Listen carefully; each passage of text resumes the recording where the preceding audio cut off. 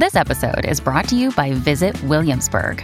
In Williamsburg, Virginia, there's never too much of a good thing. Whether you're a foodie, a golfer, a history buff, a shopaholic, an outdoor enthusiast, or a thrill seeker, you'll find what you came for here and more. So ask yourself, what is it you want? Discover Williamsburg and plan your trip at visitwilliamsburg.com. Good morning. Welcome to Axios Today. It's Wednesday, December 21st. I'm Nyla Boodoo. Today, a winter bomb cyclone scrambles holiday travel. Plus, the public may soon see years of former President Trump's tax returns. But first, the growth in anti-Semitic hate in the U.S. That's today's one big thing. As Jewish communities across the country celebrate Hanukkah this week, anti-Semitic hate crimes in the U.S. are on the rise, and in several major cities might surpass numbers from 2021. That's according to the Center for the Study of Hate and Extremism. Here's its director, Brian Levin. I think that there are anti-Semitic attitudes that extend across a cultural and ideological spectrum. We're seeing folks draw in stereotypes and conspiracy theories across that spectrum. This fall, we also marked the 4-year anniversary of the attack on Pittsburgh's Tree of Life Synagogue, the deadliest assault on Jewish people in the U.S. Axios' race and justice reporter Russell Contreras is here to talk about where things are today. Hey, Russ. Great to be with you, Nyla. By the numbers, what U.S. states are we seeing the spikes in these anti-Semitic hate crimes? The FBI released its annual hate crime report earlier this month, and it left out key states like New York, California, Florida. Now, these states have some of the highest percentages of Jewish people in the country.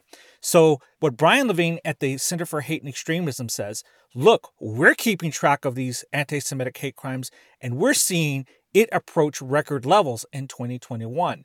Not only that, year to date, if you look at January 1st to October this year, or in some cases November, there are actually higher numbers of anti-Semitic hate crimes in some of the largest cities in the country. So that tells us we probably hit a record in 2021, and we'll probably may get close to that record this year. You mentioned the FBI's hate crime report that came out. How challenging is it to collect data on these attacks? Well, it's challenging because this year, the FBI, when it released its annual crime report, they said about 40% of law enforcement agencies didn't bother to turn in their reports. So if they're not bothering to turn in their basic reports about burglary and murder and assaults, they're not even budging on hate crimes. So we don't get an actual picture of what's going on without the work of people like the Center for Hate and Extremism. They get the data by looking at police reports, state crime data, and also open records requests. What is social media's role in all of this? We do know that misinformation has been spreading on social media, whether it's Facebook, Twitter, even YouTube, that sometimes anti-Semitic tropes remain online for a long time. Brian says sometimes the soft anti-Semitic tropes remain. And what he means by soft is what we think are harmless stereotypes about Jewish people. But we know throughout history, those soft tropes can develop into something harder and result in violence. And he says that sometimes we tend to dismiss someone saying something that may be marginally offensive and say, oh, that's just so-and-so being crazy. But those sometimes snowball into something more dangerous. So there are pressures on social media companies that, hey, you got to do your part. I think there's also been a collective response by people when a celebrity says something that people are attacking those statements.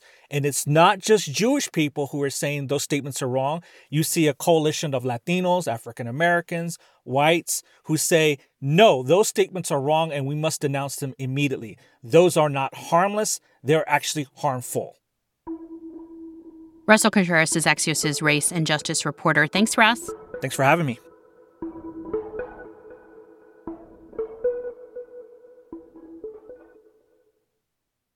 One big Washington headline from last night. The Democratic-led House Ways and Means Committee voted to publicly release 6 years of former President Donald Trump's tax returns. The Axios political team reports that these will shed new light on Trump's finances that Democratic lawmakers have tried to access for years, and Trump resisted. The Supreme Court paved the way for the release last month when it denied Trump's emergency application to keep the House from obtaining the returns. No word yet on when these could actually become public, but it's another blow for the former president in a month full of them. Check out Axios.com for the latest updates. Coming up, the country braces for bad weather just in time for holiday gatherings. This episode is brought to you by Shopify. Forget the frustration of picking commerce platforms when you switch your business to Shopify, the global commerce platform that supercharges your selling wherever you sell. With Shopify, you'll harness the same intuitive features, trusted apps, and powerful analytics used by the world's leading brands. Sign up today for your $1 per month trial period at shopify.com/tech, all lowercase. That's shopify.com/tech. Welcome back to Axios Today. I'm Naila Boodoo. So we just heard from Russell Contreras, who's based in Rio Rancho, New Mexico. After chatting with me, Russell, like many of you, is now headed out to see his family. But according to the weather reports this week, it's going to be a bumpy ride. For these holidays, I'll be going to southeastern Colorado, where temperatures are going to be around the high of 5 and the low of -8. I'm keeping warm by, of course, wearing thermal underwear and drinking a lot of alcohol, especially craft beer. I'm going to be triple layering, maybe quadruple layering, and I'll be walking with the dog, who will be in a sweater. A lot of us are going to be in the same boat as Russell. This Arctic blast is expected to bring freezing temps to many parts of the country. In fact, some regions will experience their coldest Christmases in more than 3 decades. I asked Axios' climate and energy reporter Andrew Friedman to explain what's going on. The extreme weather that we're seeing and about to see across the United States really originated up in northern Canada, and even you can trace it all the way back to Siberia. This cold air is plunging south into the United States. There are weather warnings and advisories in effect all the way from Montana to the Gulf Coast.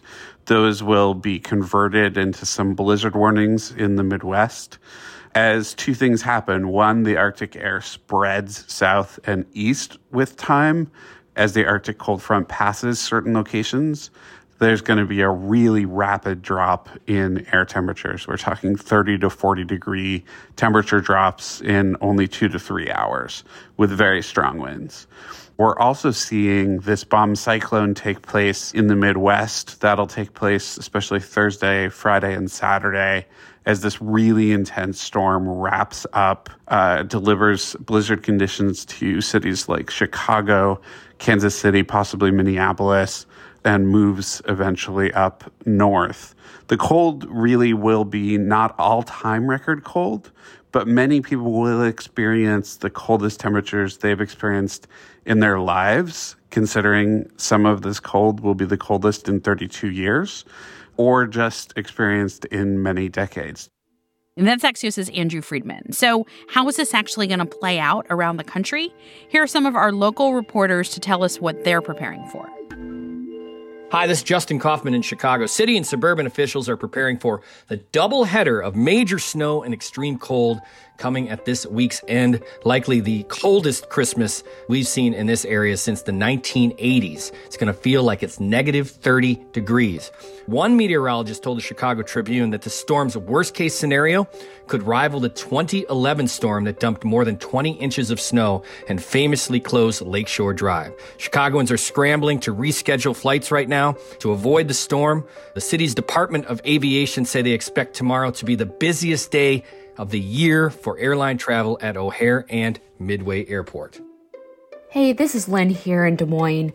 We've got high winds that are expected to start around the state, which can create really hazardous road conditions and make it hard to see. Experts are advising right now that if you can, you should really be staying home and trying to prepare for the storm. Travel could be near impossible at times. And if they are going to go out, they need to have a preparation kit in their cars just in case the worst happens. This is Nahid Rajwani Darcy from Axios Dallas, where a lot of residents are planning to stay put and power up to prepare for Arctic temperatures that will lower our windshield to below zero and bring strong wind gusts. Now, when you think of Dallas, you probably don't realize that we have winter weather here, but we do. People are probably knocking on all the woods and praying all the prayers that the Texas power grid holds up, because in February 2021, a winter storm knocked out power for days, killed over 200 people, and left many of us without running water. So wish us luck and hope we survive this. Thanks to Axios local reporters Justin Kaufman in Chicago, Lynn Ta in Des Moines, and Nahid Rajwani Darcy in Dallas. That's all we've got for you today. I'm Nyla Boodoo. Stay warm and stay safe. Thanks for listening. We'll see you back here tomorrow morning.